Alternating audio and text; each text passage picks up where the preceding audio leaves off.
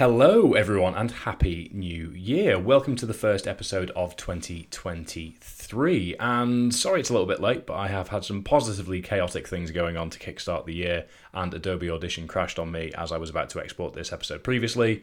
So just decided to take the week, if I'm quite honest. But nonetheless, this is The Modern Mind, the podcast that simply aims to explore the minds that inspire modern society by provoking thought and inspiring change. I'm your host, Fergus Crawley, and today we're going to run through 23 questions to kickstart 2023. I've curated these from Instagram questions boxes, YouTube, and DMs, and I'm going to go through them one by one. But before I do that, a couple of practical requests. Please, if you are listening and have not yet hit follow or subscribe, please do so, as it is a really, really good way of helping out the show and everything behind the scenes. If you've not yet subscribed to the YouTube channel, please do so. And if you've not yet signed to the mailing list, then please do so through the show notes down below. Thank you very much in advance. Much appreciated. Big smile on my face. Cheers. As well as that, before we go any further, it is important to mention the show's sponsors, as without them, there would be no show. First up, we have Vivo Barefoot, who are my shoe of choice for about 90% of the time.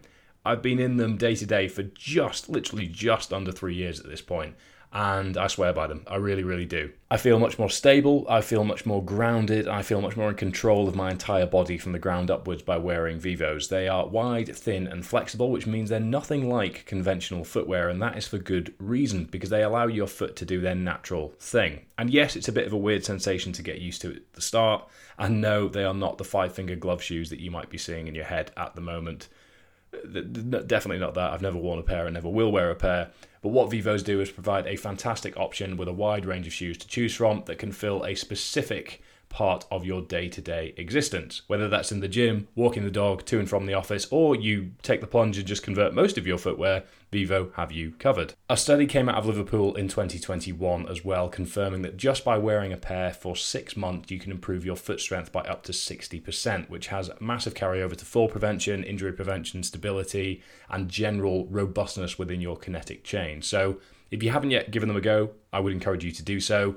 Choose a pair for a simple day-to-day task, wear them for a little bit and build up your volume as you go, as the change in footwear means that you'll be using your Achilles and your calves and your feet in a slightly different way, so you need to be conscious of not doing too much too soon. But if you'd like to buy yourself a pair and save yourself 10% off, use the code FergusVivo for 10% off and let me know how you get on. Next up, we have Man Cave, who are without a doubt the UK's most exciting men's grooming business, as they are 100% natural, 100% recyclable, 100% cruelty-free, and 100% vegan without any compromising on performance. And they have a huge range of performance-focused products for you to choose from. Everything from weird and wonderful smelling shower gels to shampoo, conditioner, to anti-fatigue eye gel, and everything in between. Your bathroom is covered with Man Cave, and mine has been for well over a year now, and I thoroughly enjoy the products. I feel great, I smell great, and dare I say it, sometimes I look great, and that's a nice feeling at the end of the day. So if you'd like to give Man Cave products a go, please use the code Fergus40 at checkout to save yourself 40% off, which is an enormous amount of money to save, so do act fast.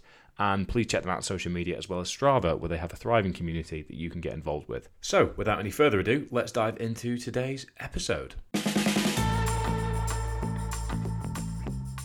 Okay, so let's kick things off. The way I'm going to put this together is read out the first name of the question asker, if I've been able to ascertain who they are.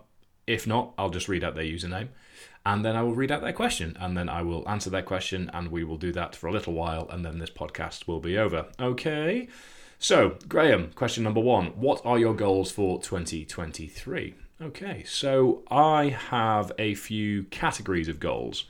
One is very black and white numbers on the board when it comes to sort of social media reach across everything. So that's Omnia, The Modern Mind, my personal YouTube, my personal sort of Instagram, TikTok, kind of whatever happens with TikTok, who really cares? And then the podcast in terms of listenership, downloads, all that sort of stuff. I won't bother giving you the figures because they're kind of specific to obviously where I am with the channel growth and everything. So there's some clear goals there. And then there are financial goals for both businesses focused on revenue principally. And yeah, there's some numbers on the board that we'd like to hit in 2023. And as well as this, there's a real focus on community engagement, brand building, interaction, events, lots of stuff on the go that I'm really excited to get over the line this year. I won't say exactly what everything's going to look like because we don't quite know just yet. We've got a really exciting worldwide community, and I'm just really excited and really grateful to better serve that in some new and exciting ways. So definitely a big focus for 2023, but not actually one that I can really attach clear metrics to. So hopefully that's vague enough to cover it. From a personal point of view, I'd like to spend more time doing things that are new and exciting with Erin in sort of new places. We've spent some time exploring different places and not just going through the day-to-day motions of life and weekends and things a little bit this year, and I think that's been really rewarding and been a good way of rounding off the week for me psychologically.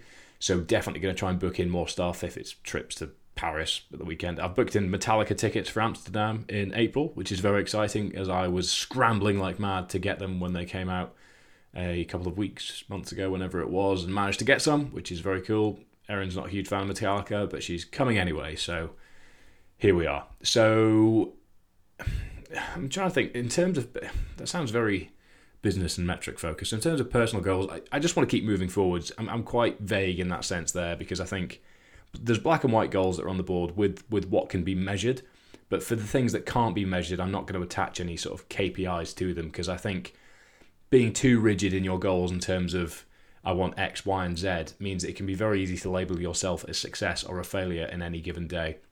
Whereas if you view things a bit more holistically with a bit more of a grey area, then you can look at where the value's been each day, each week, each month, whatever it's been. And if you were aiming for $1 million and you finished with 999,000, it's easy to say, well, I was aiming for $1 million, so therefore I'm a failure. When in reality, you've obviously done a lot of good work and done a really good job to get to the 999. So whilst that's a trivial example, my point there is my goals are KPI focused when it comes to the social media, to the business and in terms of general growth. And then from a personal point of view, there's some things that I just want to keep working on. There's some structures and routines and habits that I want to continue to implement more effectively over a long period of time.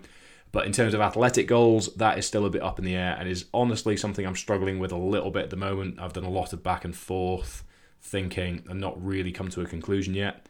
So if I'm being honest with you, whilst I'm very, very open and talk a lot about these things, I'm actually struggling a little bit for reasons that I'm going to go into in an entirely separate podcast on why I haven't yet set and announced a big athletic goal outside the Norseman in August for this year. So thank you for your question, Graham. That was a bit of a vague and convoluted answer to kick things off, so let's try and be more refined with number 2. Lindsay, who is your favourite guest of 2022 and why? So, I think Dr. Julie Smith, because I just think her book is absolutely fantastic. She's exceptionally down to earth, somebody that's had stratospheric growth into different universes when it comes to social media reach. The book's been translated into pretty much every language everywhere, which is incredible to see. But the conversation we had was really, really valuable for me personally, left me feeling better equipped to deal with other people's mental health as well as my own. And it felt like a therapy session. I mean, I did specifically ask some personal questions, so that was a bit cheeky of me to get some psychological understanding from her perspective off the books, as it were. But nonetheless, I really, really enjoyed that conversation. But it's difficult to pick one out because there's so much value in all of them. But I just think it was such a privilege to be able to speak to Dr. Julie in depth about the things that we did, especially at a point in her career where she is having such a huge impact worldwide. I was very grateful to her for giving the time, and I do think there's an enormous amount of value in that episode for people to engage with. And do please let me know if you have listened or will listen to it, as it would be great to hear how you get on.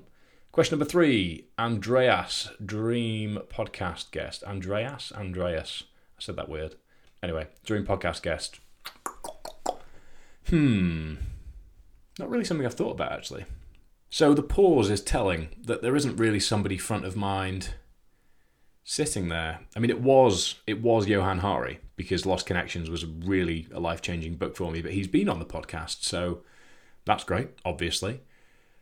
But there's the obvious god-tier podcast guests of Jordan Peterson and David Goggins and Sam Harris and all that sort of stuff, but not really the direction I think we'll be going in 2023. It's maybe something for 2024 onwards. Who knows? Growth could be stratospheric and we'll move into that space. But there is a certain level of production. There is a certain level of input from other people in terms of help with production at my end that I'd like to get to before we really start chasing big fish.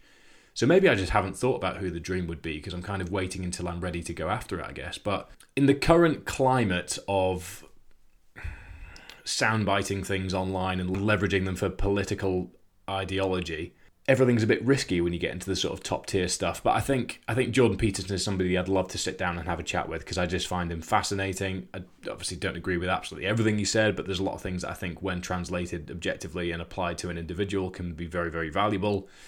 And it would just be a real privilege to sit down with somebody with that much experience, that much. So yeah, I think Jordan Peterson, but there's a few athletes I'd love to speak to. I wouldn't say there is one, which is that a good thing? Is that a bad thing?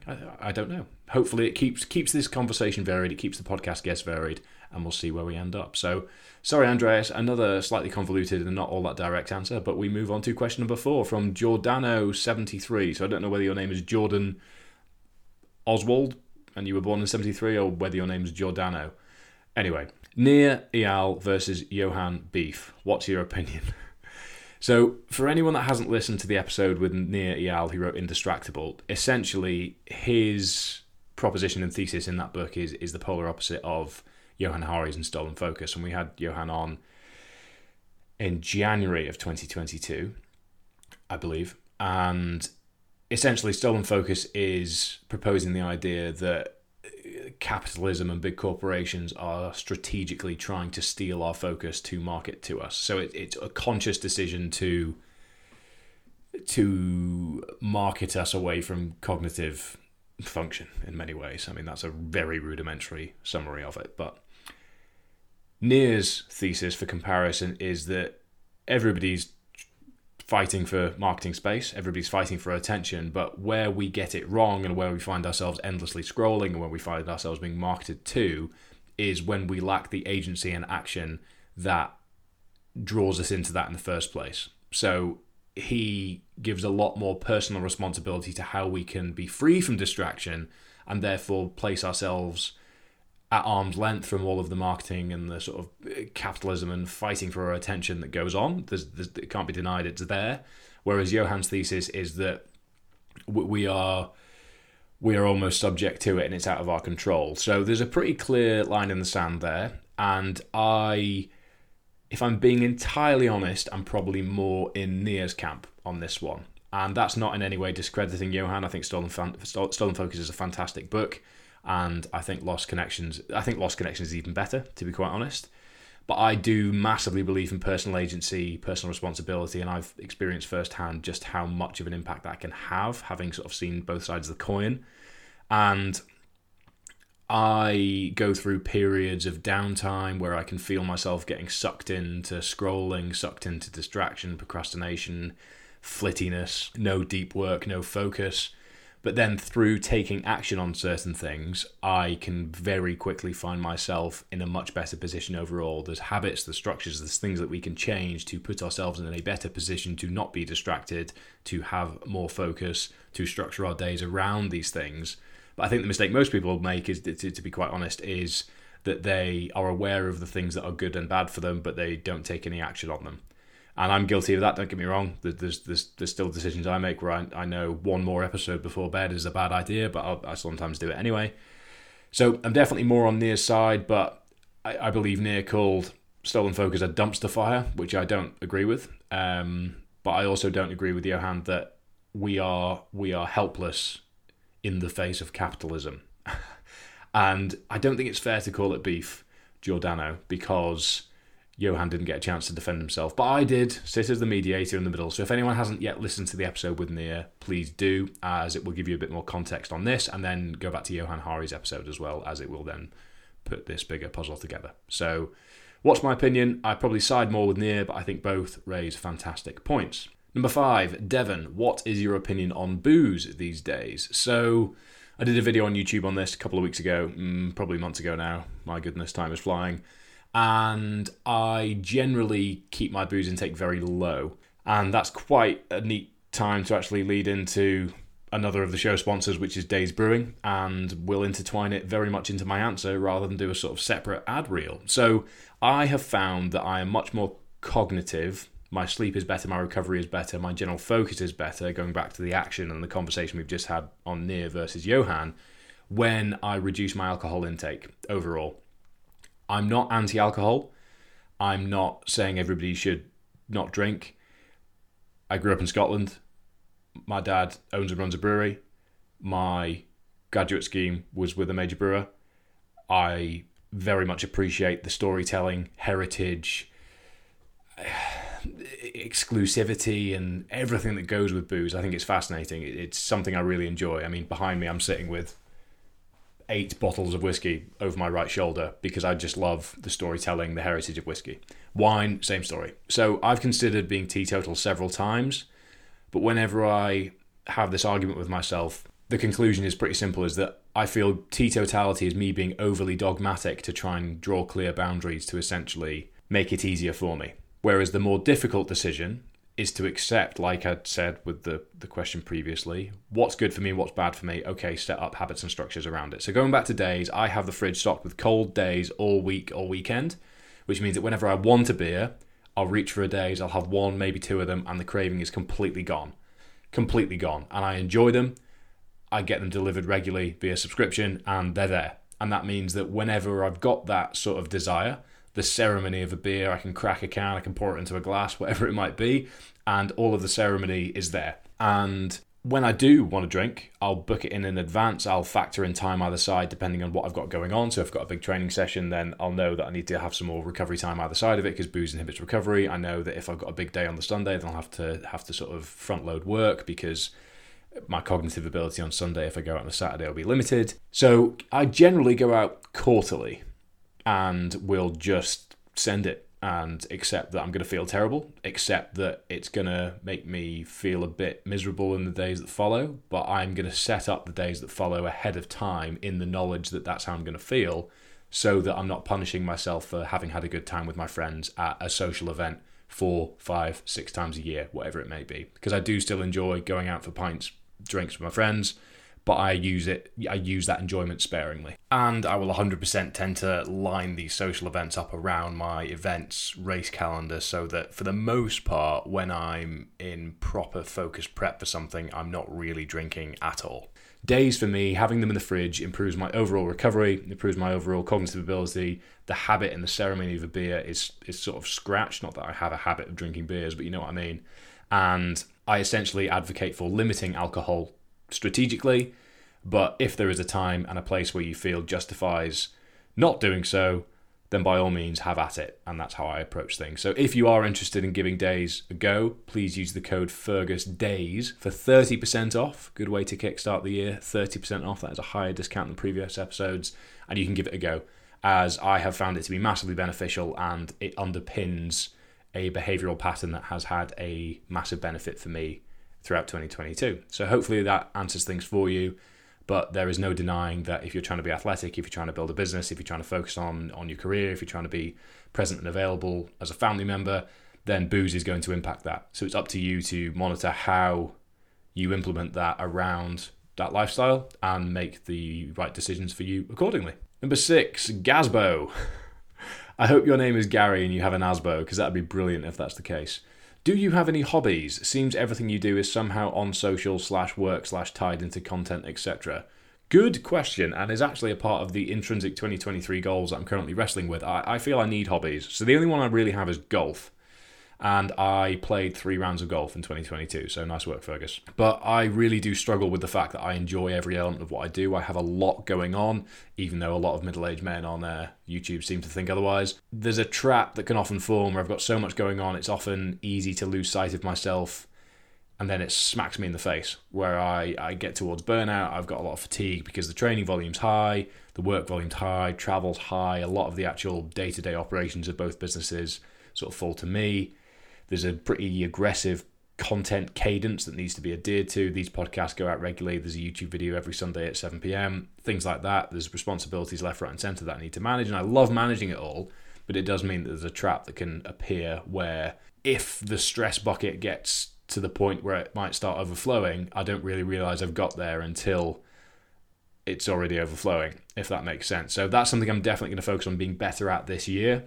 So I'm going to play more golf. I am going to try and be more sociable in non-alcohol focused settings, going back to the previous question. So things like golf, things like dog walks, things like coffees during the day, lunch, dinner dates with my mates, or whatever it might be, all this stuff. I've been bad at that this year, where I've thought, right, social occasions are whenever there's a birthday or something going on, I'll go and join them for that and catch up with everybody all at once. Then I can go back into hibernation for a couple of months. And that's not been good for me because I have felt socially deprived through my own choosing. But yeah, that's something I want to improve. So to be honest, I'm actively seeking a few other hobbies this year. I've got a clear approach to how I'm going to be more sociable, how I'm going to be a better friend in some ways actually, and I am going to be stricter on playing more golf. And my dad has actually just recovered from a hip operation, which means he can play golf again, which is very cool because that's something that we can book in. Because again, I probably don't spend as much time with him as I should do. He is about 5 hours drive away, but we could make more stuff happen. So that's something I'm keen to do. But you are right, everything is pretty intertwined, and I'm fortunate enough to have a partner in Erin that's very, very understanding and supportive of everything that goes on. But it can be quite relentless. It's essentially 7 days a week with gaps whenever I can make them to do certain things. So the structure of it's great because I enjoy the different components, but it can become quite overwhelming at points. Number 7, Shivam, I'll go with. Any guests you haven't liked? There's only one. I'm not going to name them, obviously, but I just didn't get a good vibe. The episode went out, and if anyone would like to listen back and hazard a guess, then please send me a DM and we can laugh about it if you get it right. But I'm not sure if I'll tell you. So send that DM and see what happens. But yeah, only one guest I haven't liked. Everybody else has been fantastic and very, very receptive from the off. I actually have a friend called Cole through in Glasgow who's had a few guests in 2022 that he's told me some stories about that are just so disrespectful in terms of certain behaviours on the call, around the call, that just make me very grateful to have had such fantastic guests. So, Shivam, only one. Question number 8. Alyssa, advice for starting a YouTube channel. I'm really into fitness, nutrition / recipes, but don't know where to start. So, I mean, I am not that good a YouTuber. There's some lessons I've learned in 2022 that have been very valuable, but to be honest, for most of 2022, the brief was, what are we doing this week that we can film? Let's make a video out of it. And that was not the most strategic, optimized way of building a YouTube channel, but it kept things ticking over, and it actually dug us into a bit of a hole where we were really scrambling for things creatively. I was filming training sessions. It was therefore compromising the training sessions. It was therefore making the video harder to film because I was pissed off that the training session was compromised. So there's no point in giving you all this context. Essentially, the lessons I've learned are, it doesn't matter what is behind the thumbnail and the title unless people click on it, is a big lesson for me in 2022. So the most important thing, I think, is the concept of the video.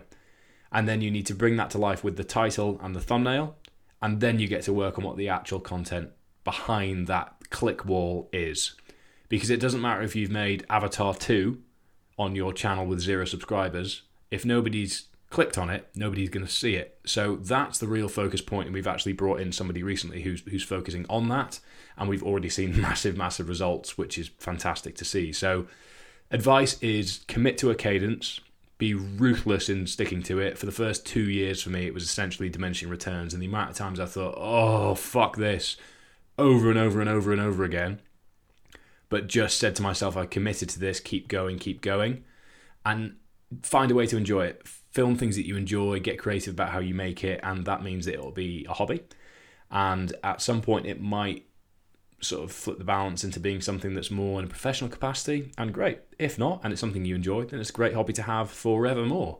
So in terms of fitness, nutrition, recipes, I think you can get very creative with titles, very creative with thumbnails. You can get creative about what you're doing. There's a clear niche and a clear personality you can bring to life there.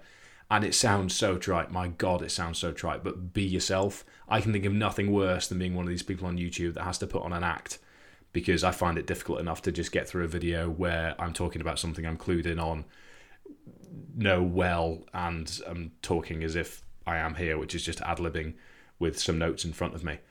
But to think that I would have to pretend to be somebody else with a camera would just be exhausting. So don't do that. I can't imagine that going down well, but stick at it, set a cadence, stick at it. It's brutal, but it's very rewarding. And just try and learn lessons from people that you admire as well, because if you just look at the way they've edited things, you look at the way they've put things together, you look at how they're snappy, how they're concise, how they deliver information.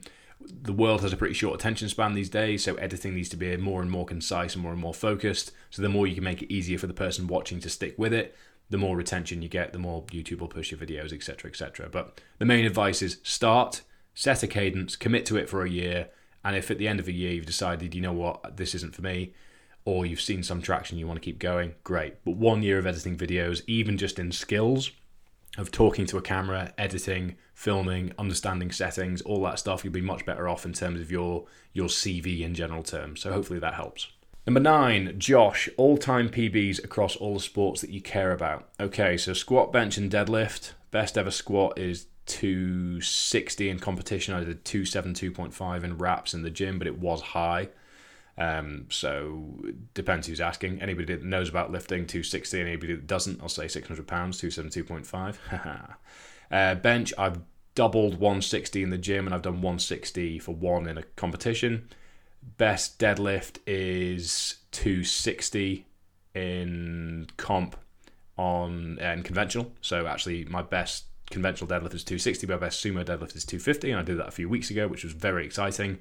My best 100 mile is 22 hours and 15 minutes. I haven't really done a 50k time trial. Best marathon is 3 hours and 17 minutes, but that was a training run. It wasn't like full send, so maybe could have been closer to 3 annoyingly that day if I'd sent it, but we'll give it time.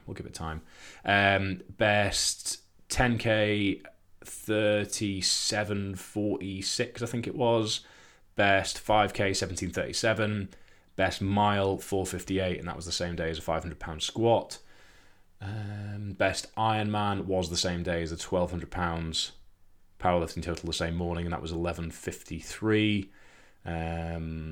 Best half, I haven't actually done one in race conditions. I think that's kind of it. I mean, best 100 last year, I did 12:1 at some point last year, which I'm very excited about. Spikes make a huge difference, good grief. Best 400, 59 seconds, I did that last year as well. I was very pleased with that one.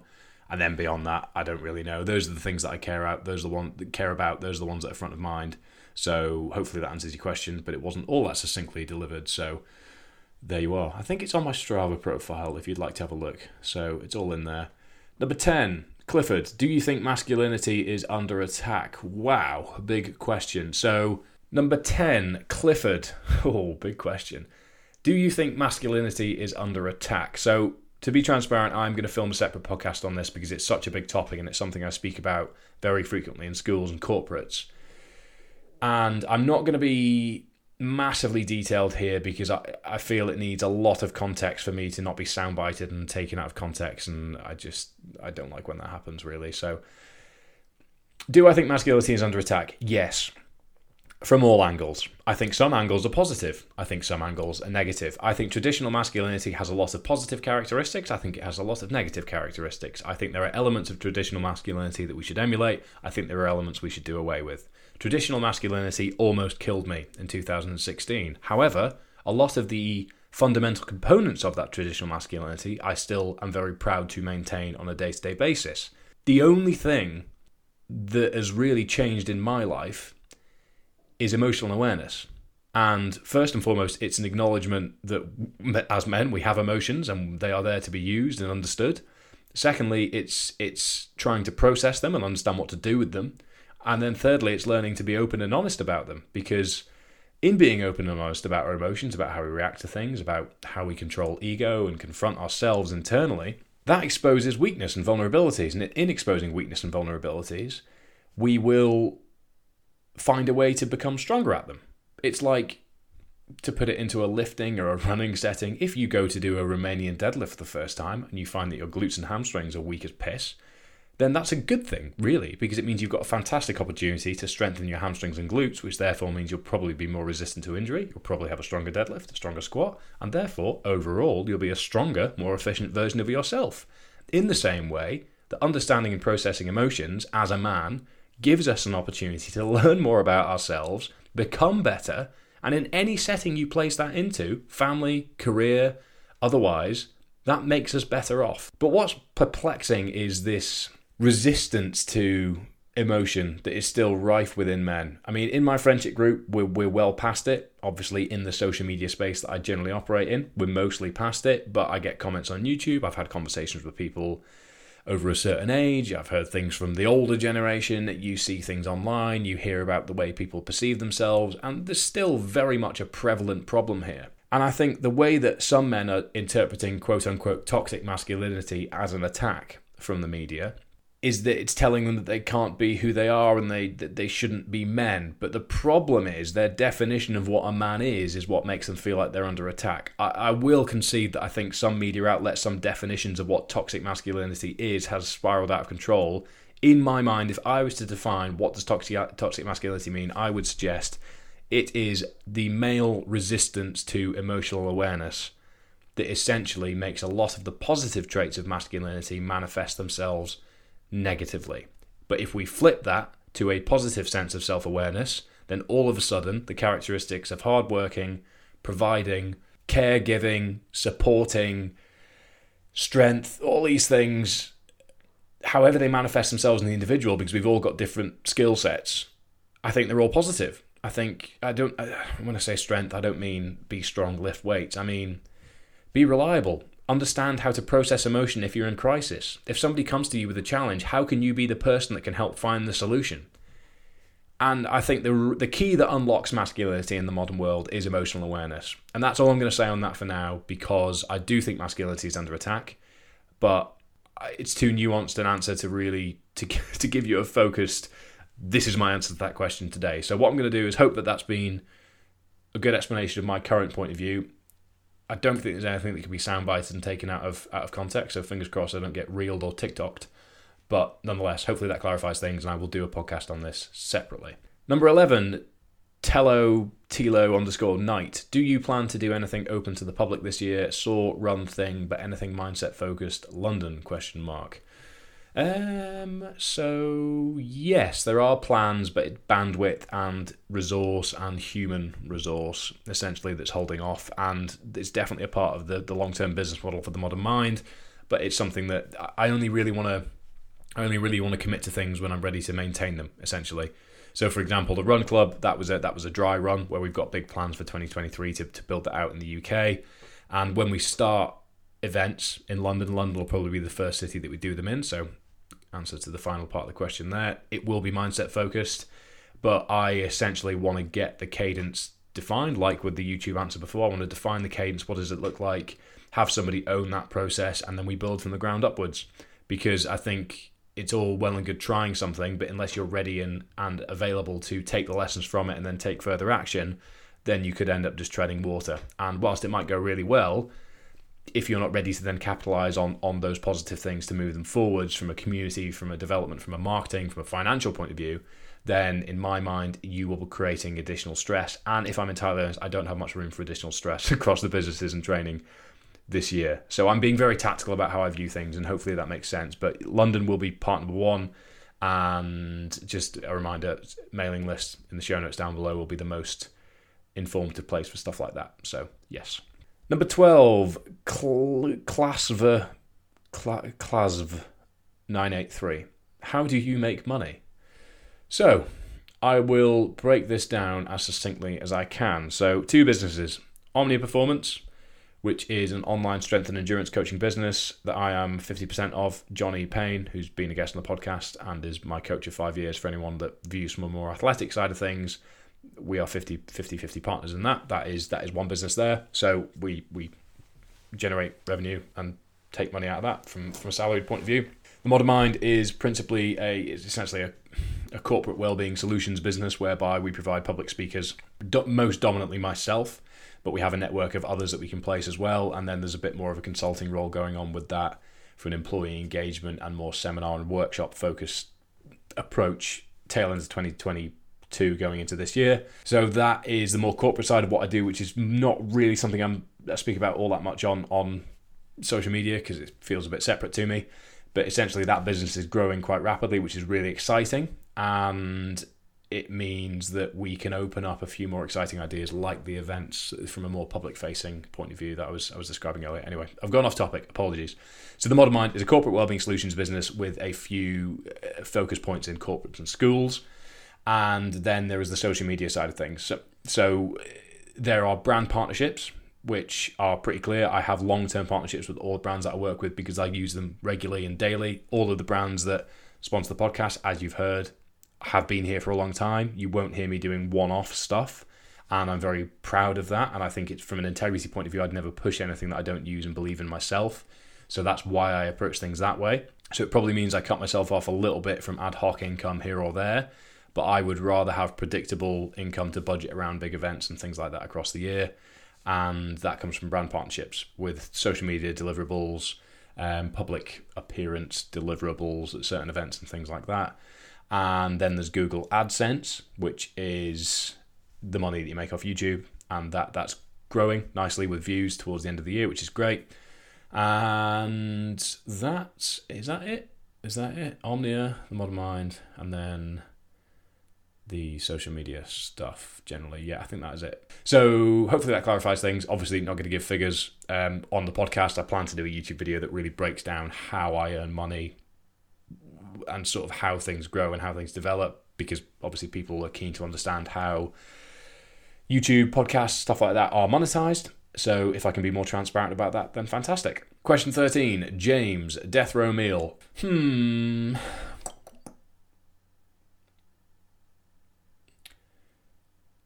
Probably a pizza.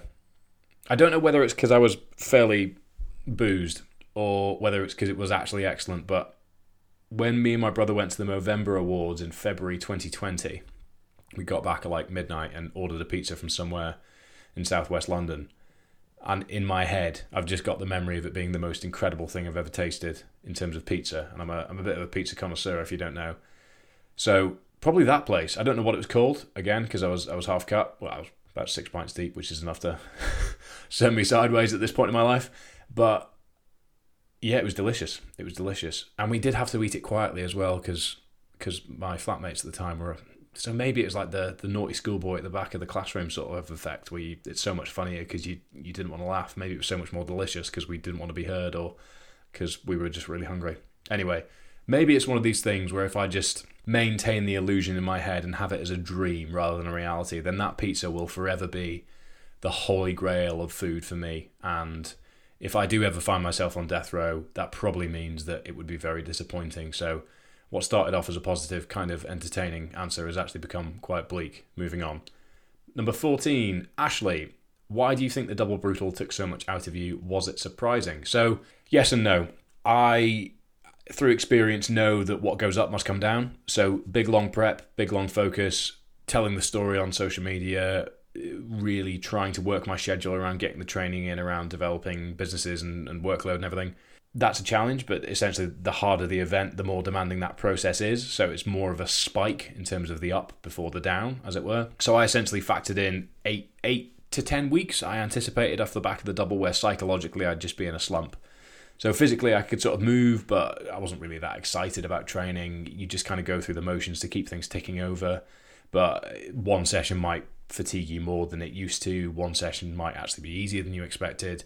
It's just a bit unpredictable because you're in this slump that's come from a long period of spiking stress, excitement, adrenaline, everything, and I was sleep deprived as well. So on paper, purely, if you're looking at purely on paper, you think, all right, okay, big training, lots of work, lots of training volume, and then you've got the event, so you're obviously sleep deprived from the event because I only got 15 minutes of sleep in the whole weekend. So then a couple of days to catch up on sleep. By the end of the week, you'll have recovered from it physically in terms of like residual fatigue in your muscles and things. Obviously, joints will be a bit sore, but you should have caught up on sleep. So you could easily think, oh well, you'll be fine in a week. But the fatigue manifests itself in a very different way, which means that the more you prep for something, I've found essentially it's almost like for like in terms of how long you prep for it versus how long it takes to recover from. And honestly, I'd say only last week have I really found my appetite for training consistently with focus to return, rather than just going through the motions because it's what I do or because I need to keep this to hold on to the fitness that I have. The real buzz to be going into the gym, or the real buzz to be lacing up my shoes, or the real buzz to be clipping into my bike has been missing. And I've anticipated that, but it was longer than expected.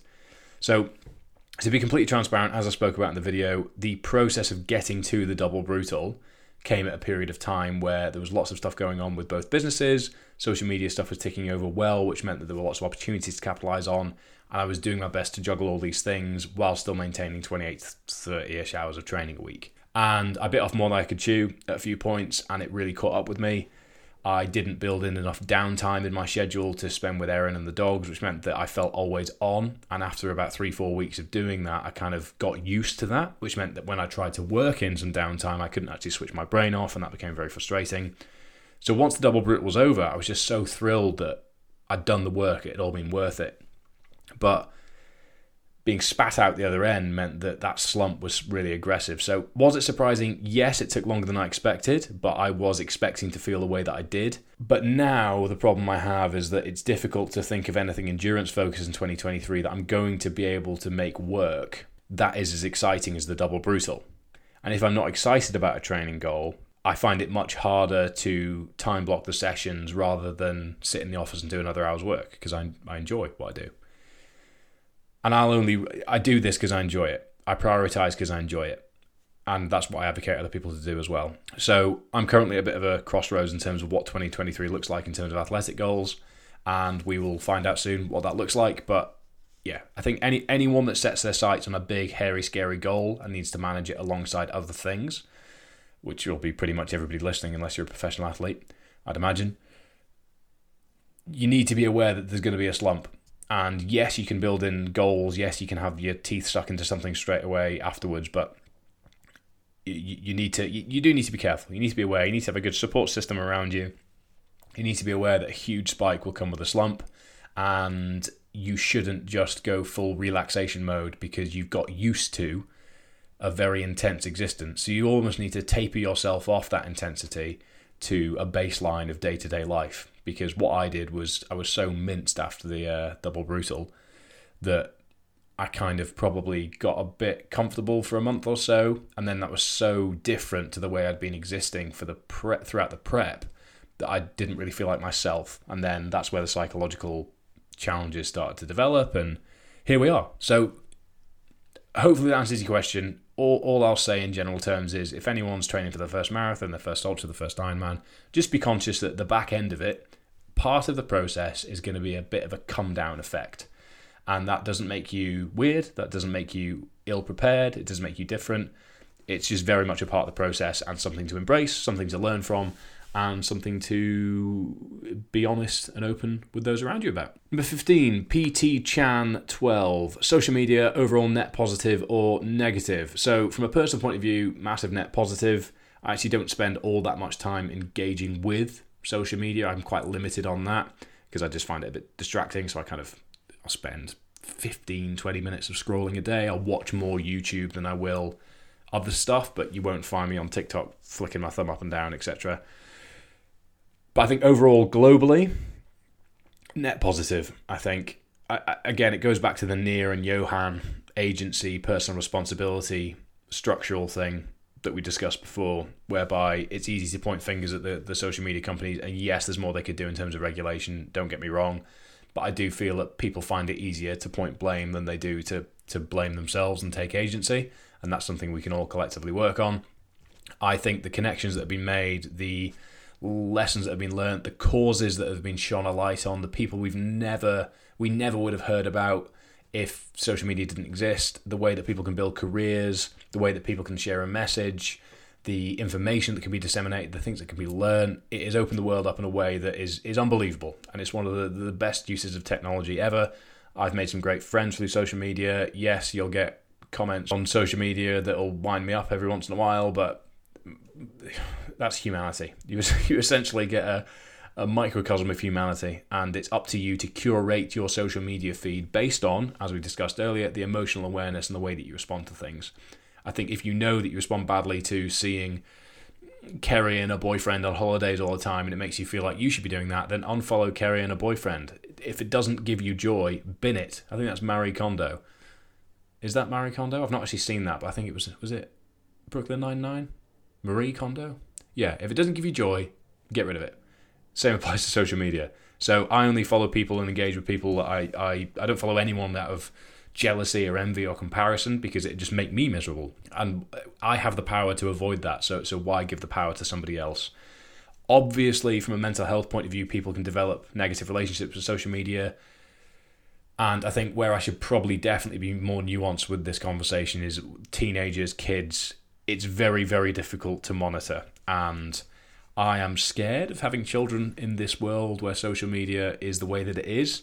And I want to acknowledge there's obviously parents out there that have lost children tragically to cyberbullying or a negative interaction with social media. And the easy thing to do is to point fingers at the tech companies and say, well, they should have done more, they should have done this. And whilst I agree to some degree, and I want to make clear, I've had conversations with parents, I've had conversations with friends, with colleagues in this space. So this isn't me sharing an opinion online because I'm a white male that just wants to say a lot. I want to make that clear.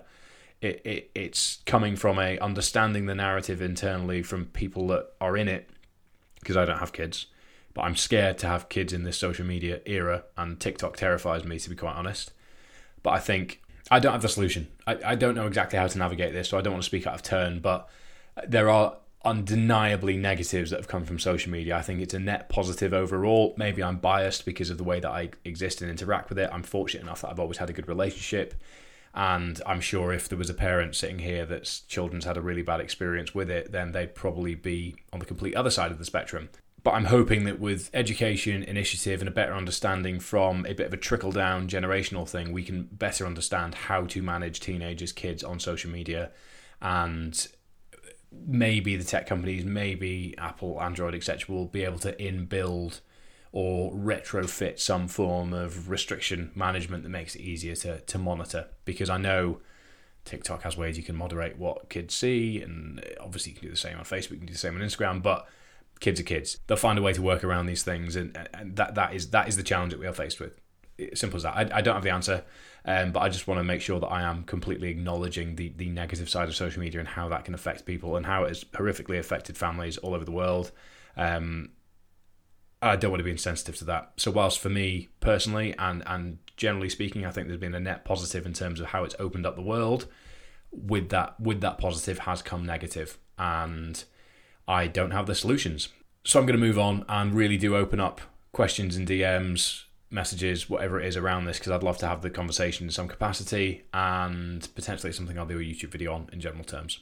8B000. Ever thought about joining the military? Yes, I have. However, I am asthmatic, have terrible eyesight, and I'm allergic to peanuts, which means I wouldn't even be able to fill in my name on the application. I have explored a few options and ways I could work around it, but there is just no possible way of doing it. Even reserves, just no way of doing it at all, unfortunately. It was something I wanted to explore. It's something occasionally I get the itch to explore, but it's just completely off the table, which makes it easier to not lose sleep over it. Number 17, Will, how do you use caffeine? So, one of the sponsors of the podcast, Human24, will provide my first dosage of caffeine every single day through the form of Rise. So I will wake up and generally leave 90 minutes between starting my day and having my first serving of Rise, which is caffeine, nootropics, and electrolytes, 125 milligrams of caffeine, and then I'll have a coffee or a sugar-free Monster before midday, and that's it. That's all I use it for. I will not have caffeine after midday. I keep my dosages quite low, not into pre-workout, not into using caffeine as a crutch. I think people are far, far too dependent on caffeine in this day and age. The only exception is very long drives, because if I feel myself falling asleep at the wheel, I do know that a spike of caffeine will help get me there. So that's when I'll strategically use it to get me through things. Obviously, there's then a performance point of view. If I've got a big lift, if I'm going to do a squat PR at 4 p.m, then I'll probably make an exception to the rule. If I'm 28 hours deep into an ultra, for example, I'll implement some caffeine then. But interestingly, I will hold off on caffeine as long as I can, to then have a big dosage and then sort of steadily keep dosages coming in from that point onwards. So using an ultra as an example, if I was doing a 100k, I'd hold off caffeine for as long as I could and then try and keep my first dosage for 60, 70k, rather than having it at the start and then relying on it the whole way through. I think caffeine in the modern world has got a bit out of control, where people associate coffee, caffeine with starting their day, which means that if they don't have access to it, they can convince themselves they feel terrible, they can switch off, their workday can be inhibited. And I think a lot of people could do with improving their relationship with caffeine and better understanding how to use it, how to not use it, and how to move away from it being a crutch. Because I have used it as a crutch in the past when I was living and working in London. It was definitely something that I used in that sense. But I feel way better. My sleep is much more reliable, and I've not nailed my approach, but I've got what works for me, which is essentially keep it under basically 300 milligrams a day, on average every second day, max. And yeah, that's that. Caffeine curfew, limit my usage, and don't use it as a crutch is essentially the top line summary. Number 18, another Fergus. Well. Any dream athletic project / adventures? Yes, loads. I would like to get to the point in my life where I do one big project every year. So I'm trying to figure out what the next couple of years looks like to make that happen, because training, planning, logistics, documentation, all this stuff is getting bigger and bigger and bigger, which means that more and more needs to go into each project, which means that I can do less and less in a year. So I'm trying to be tactical and strategic about what I want to do before I decide that actually maybe I should just slow down a little bit. But adventure, community interaction, I'm not that interested in going the furthest, the fastest, really, unless it's in the space of hybrid stuff. I'm not drawn to... I'm really not drawn to the competitive nature of certain things, because people get too shouty from their own boxes and have too many opinions, and it just ruins it for me. I want to tell stories, I want to bring people along for the ride, I want to have fun doing it, and I want to encourage other people to try new things. That's kind of the top line summary, and there are a few athletic projects and adventures that will help get me there. And then there's a few selfish ones, like there's a few mountains I like to do. I'd love to do Mont Blanc, love to do that with Johnny, in fact, and there's places I'd like to go. There's ways I'd like to explore places, so riding east to west of America or west to east I think is the preferable route, running across it, Land's End, John O'Groats. There's loads of stuff I'd love to do, loads of stuff, but there's not like a blue sky, North Star one that I'm like, oh, I want to do that at some point. There isn't one of those. Number 19, elite_risk UK. Do you think university is worth it? Broad question that I'm going to try and be concise as, and I'm conscious this is getting quite long. So, generally speaking, no, I don't. And that comes from somebody that was an Oxford applicant. I was rejected sort of post-interview stage and ended up going to the Graveyard, Durham. I studied theology and religion, and I studied theology and religion as a way of improving my odds of getting into Oxford, not because I wanted to study theology and religion. So that just goes to show that I was trying to game the system, and I don't think a system like that is one that should be gamed. I firmly believe that vocational application of degrees is useful, but I think that the critical thinking argument, the skills that you learn, do not outweigh the cost and time arguably lost at university that could be spent developing you in other ways. So, I don't think the education system at university, from my experience, is set up for learning. It's set up for box ticking and grades, and the way those grades translate into day-to-day life, I don't think is a logical use of 3 years or 4 years or 5 years, depending on what you're doing. I think it's too expensive. I think it's cost prohibitive and overly biased in terms of your parents' income. I think it's become difficult to know where you belong at universities, and I've made some of my best friends. I've met some people that will be very valuable later in life. I've made some fantastic connections, and I think that's the value in university for me. But obviously I am where I am, so everything that's come before me has put me here, so I'm not going to say I wish I'd done it differently, but it'd be interesting to know how different my life would be had I spent the 3 years that I spent at university in a corporate environment, or learning entrepreneurial skills, etc. Things that were actually applicable to moving me forwards in life, rather than a piece of paper with a number on it and a very upset liver. Yeah, drinking culture is the whole other argument there, but I think we'll just avoid that entirely. So, do I think university is worth it? Overall, if you are a lawyer, doctor, physiotherapist, where your degree will teach you the skills that can then be applied into a professional setting, yes. If it is a degree that is purely for a piece of paper with a number on it, I personally, having been one of those people with said piece of paper, believe no. Number 20, Mr. X1576. Shag, marry, kill. Andrew Tate, Piers Morgan, Joe Rogan. So kill Piers Morgan straight off the bat. Done. I would probably marry Andrew Tate because I could probably get a pretty healthy divorce settlement. And I mean, Joe Rogan's wouldn't be bad either, to be fair.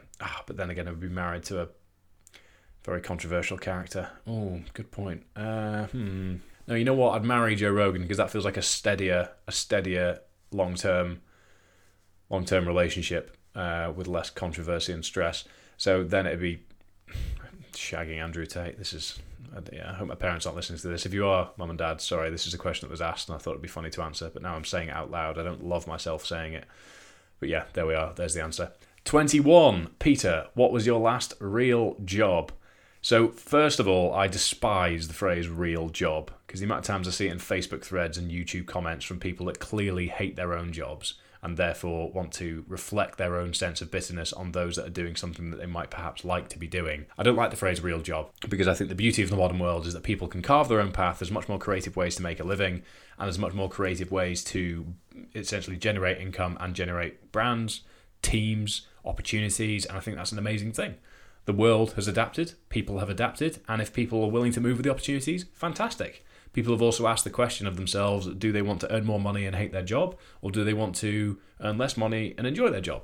And I think we have more options now than we did, which is great, but I think there's a lot of people that, the people that shout the loudest online about that sort of thing are generally the people that are most discontented in their own day-to-day life, and it's something I try and rise above, even though there are some comments that still really do rile me up.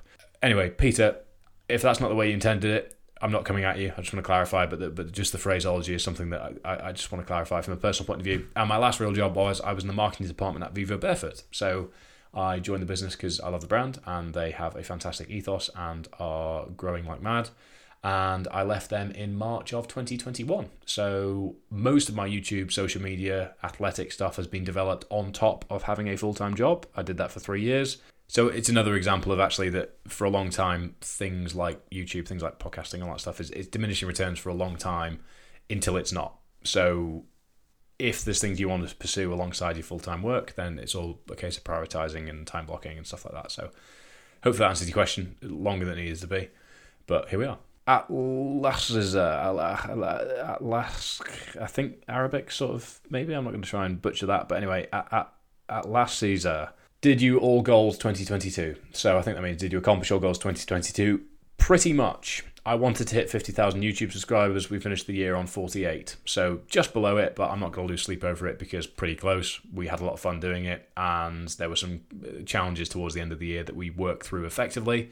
And for that, I'm proud. So everything is growing. Everything is working well. I'm enjoying the process and that's what matters. So I'm not going to let a number on a page that I chose to set bring me down. So yes, essentially, for the most part, all goals for 2022 were exceeded, which is fantastic. So I did finish the year feeling really good and had a fantastic time reflecting on it on New Year's Eve, as I sort of really got an opportunity there to sit down with my friends and just look back at the year that had been and got excited for the year to come. Final question, number 23. Chris, what camera kit and editing software do you use? So I'm currently recording this on Adobe Audition, which is where I will edit this and then upload it to Buzzsprout, which will spit it out across all podcast platforms. I am recording on a Blue Yeti microphone, which I will use for voiceovers on YouTube sometimes. In terms of video editing for YouTube, I will use Final Cut Pro.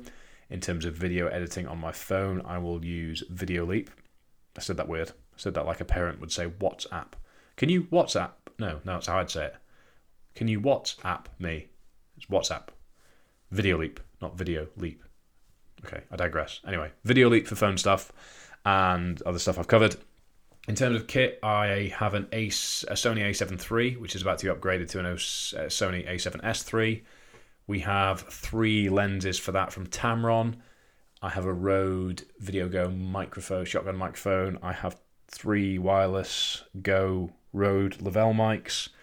I have a Sony ZV-1, which is a little on-the-go vlogging camera that you can see yourself in. I have a GoPro Hero 11 with accessories. We've got a monitor. We've got a small rig cage. We have... I'm trying to think if there's anything else. Down lighting, soft lighting, key light, tail lights, all that stuff. I think that's pretty much it. Drones, yeah. We've got access to an FPV drone, a DJI Mini 2 or 3, and a DJI Pro 2 or 3, whatever the latest one is. So yeah, we're pretty well stacked, but we really do like to invest in the channel, and a lot of the nature of filming things in the way that we do, in the places that we do, is very, very challenging. So I know there's people that are interested in that sort of thing, and people have asked about doing a YouTube video on what I use and how I break it down. It's probably not something I'll do in the channel. So if you do have any questions, just send me a DM and I'll probably drop you a kit list that I've got for reference. Because as I'm not a sort of camera video production channel, I think it would bomb, and I don't like it when YouTube videos bomb. So anyway, job done. There we are. So 23 questions to kickstart 2023. And I hope that you've enjoyed that. That was a bit more colloquial than normal. Hopefully you've got a bit more of an insight on my opinions on a few things. I've been deliberately sort of, not vague, but deliberately top line on a few things, because there's a few key topics in there that I really want to develop in podcasts in and of themselves. And for the sake of time, I don't want to read out a biblical length answer at this point that I haven't really prepared, which means it'd take longer than it'd need to, and I'm doing it right now. So anyway, I want to thank you all very much for being here. Really, really pleased with the growth of the podcast last year. So thank you all so much. Very excited for this year. Please do fire over DMs, emails, suggestions, whatever you want with who you'd like to hear from this year. And we will be launching a Modern Mind members community online very, very soon, with a lot happening in there. So keep your eyes peeled. Make sure to join the mailing list. Please do engage with the brands that have very kindly supported today's podcast. So Vivo Barefoot, Fergus Vivo for 10% off, Man Cave Fergus 40 for 40% off, and Fergus Days for 30% off at Days Brewing. And let me know over social media how you get on, or if you have any questions. Other than that, thank you very much for listening, and see you next time.